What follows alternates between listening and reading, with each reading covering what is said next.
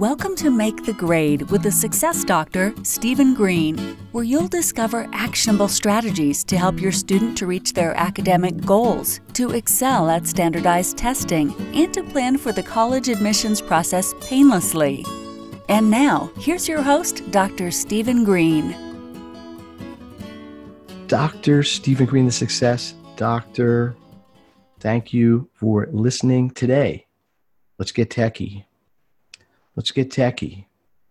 This is number 3 in a series about being creative, getting creative in your studying, getting creative in your information management, getting creative in how you prepare for tests and quizzes and papers and midterms and finals, and all that other exciting stuff that we deal with as students and as parents, helping our students to succeed. So today in this episode, I'm going to talk about technology. And let me start by saying it's a little bit of a double-edged sword. Technology can be really, really useful. Some people will argue it can be a distraction. People will say, well, there were schools for thousands of years and they didn't have computers and everybody seemed to learn just fine. I am a little bit in the middle. My opinion is I think when the technology is used correctly and properly, it's really, really helpful. When it isn't, I'm not so sure. But we're going to talk about the quote-unquote good side of it today. So here's where we're going to start. Let's talk about how a student, regardless of grade level, as long as there's computers available and a student knows how to use one, it can be an asset. So I'm going to try to keep this a little bit generic. There may be some examples that go grade by grade, but close. First thing is, we in the Maximum Education side, when I'm talking about taking action, helping you to do things to help your child or you as a student to maximize your education, we focus on time management, which you can certainly do with technology. We certainly focus on information management, which certainly can be done through technology. And we talk about having a daily success action plan, and technology can push you along with that as well. So I can tell you that there already is a lot of technology in schools. Almost every school system has some sort of portal where students or parents can log in, check your homework, check your grades, check your assignments, probably communicate with the teacher. The teacher can communicate to the class, and it just makes things a lot easier that way. So assuming that most people have access to that and are using it, some of the things I'm going to try to get into might be add-ons to that or sort of secondary to that. But it's here's where we're going to start. The most probably prevalent platform out there is the whole Google suite.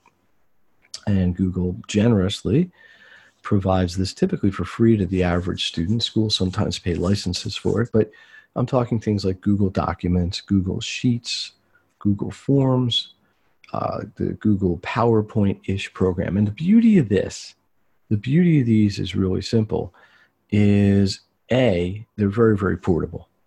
You can have it on a laptop. You can have it on a desktop. You can have it on a Chromebook. You can have it on a phone.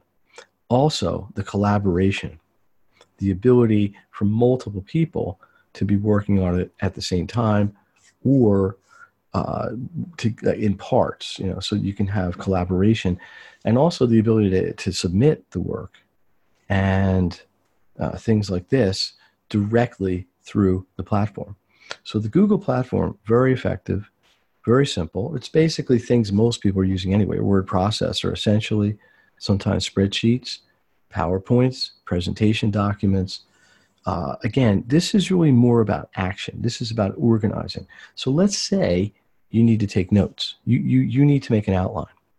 Well, you can make the outline using a pad and paper and a notebook and a pencil, or maybe you would choose to make the outline in the Word document or in the Google document.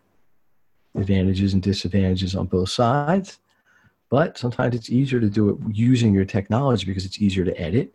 You can always print it and then write a note take on there directly. Same with all these other things. A great information management tool, which I use and I recommend to all my students, is something called Evernote. And just as a caveat, I guess, I don't have any particular or no financial connection to them. I just think it's a really good program. Once again, multi-platform, phone, computers, desktop. It's an information management program. You can add notes to it. You can do screenshots. You can go to web pages and memorize them or memorize them into the software. You can organize things by keywords and folders and things like that. Other programs do this as well. I just happen to like the simplicity of this program. So for example, when I plan my podcasts, I make a folder for each one. So episode 28, Get Creative Part 3, I put notes in there. I have screenshots in there. I have website links in there. I can go back in, change the order of them, add to them, annotate them, draw pictures on them, all sorts of cool stuff. And this is all happening in this utility called Evernote. There's a free version, which is pretty much all that almost anybody's going to need. They do have an upgraded premium version, which is mostly just having access to more memory, which I don't think the typical student would need. So we've got the Google Suites. In my view, we've got Evernote. Another really nice program, and I've mentioned this before on podcasts, is Quizlet, or Quizlet-like programs. If you're not familiar with it, think digital flashcards. Think the ability to enter information into a system, and then the system essentially makes flashcards, but it can also do all sorts of neat things with them. It can make quizzes. It can make ways that it tests you beyond just the card. So it can show you one side of the card, or it can show all the words and you have to fill in the blanks and things like this. So you've got another really nice piece of technology there. Very accessible. Once again, typically free, and things you can use. I'm going to throw one more in here, which is a program called Zoom. Zoom, Z-O-O-M. Zoom is similar to Skype or FaceTime in that it is an online collaboration meeting place. So if you have somebody you need to work with, I do a lot of my online tutoring using Zoom.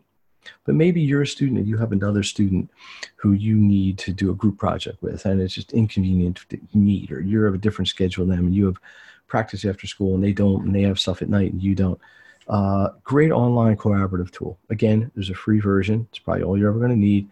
There is an upgraded premium version, but it has video, has audio, has some interesting other little utilities you can use. But great for that, time saver. Real nice time saver because it's convenient, especially if you have a younger child or you're a younger child, you don't able to get transportation all the time and move around like that. Another one, Ziteboard, Ziteboard.com. Again, free version, premium version. This is essentially an online collaborative whiteboard where you could have a board, you could invite people to it, you can take notes on it, you can paste pictures into it. You can do math on it. You can do all kinds of cool stuff with it. Again, something I use frequently when I am working with students. So I could go on and on about all of these, but they all have value, and they're all there to help you organize information. They're all there to help you manage your time when used properly. You don't want the tools to get in the way of the results. You want the tools help you to get to the results more quickly and more efficiently. Those of you who are subscribers and fans of the podcast, and by the way, thank you. No, I am all about trying to do things a little bit differently, because taking that action will help you to maximize your education. And when I say differently, I don't mean differently for the sake of it. I mean just looking at the information different ways, looking at the same basic information 4 or 5 ways, because you do not know exactly how you're going to get tested on it all the time. So let's just review. Available technology. Basically, all this would be at no cost. The Google Suite. You do need a Gmail account, but it's basically free. We've got Evernote. We've got Quizlet. We've got Zoom. We've got Ziteboard. If you have any questions, please take action. Reach out. Email me, sgreene@makethegrade.net, makethe.grade.net. Check out the website, makethegrade.net. Hit me up on social media at Make the Grade or Dr. Stephen Green. Consider joining the Make the Grade communities. There's the Make the Grade Success community, the Make the Grade Resource community, both there to help people to maximize their education and to help you to reach your goals.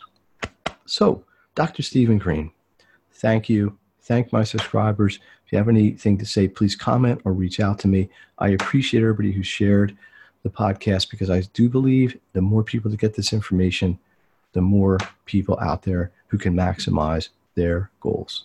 Thank you again. See you next time. You've been listening to Make the Grade with the Success Doctor, Stephen Green. If you enjoyed this episode, be sure to subscribe. For more resources and support, please visit makethegrade.net.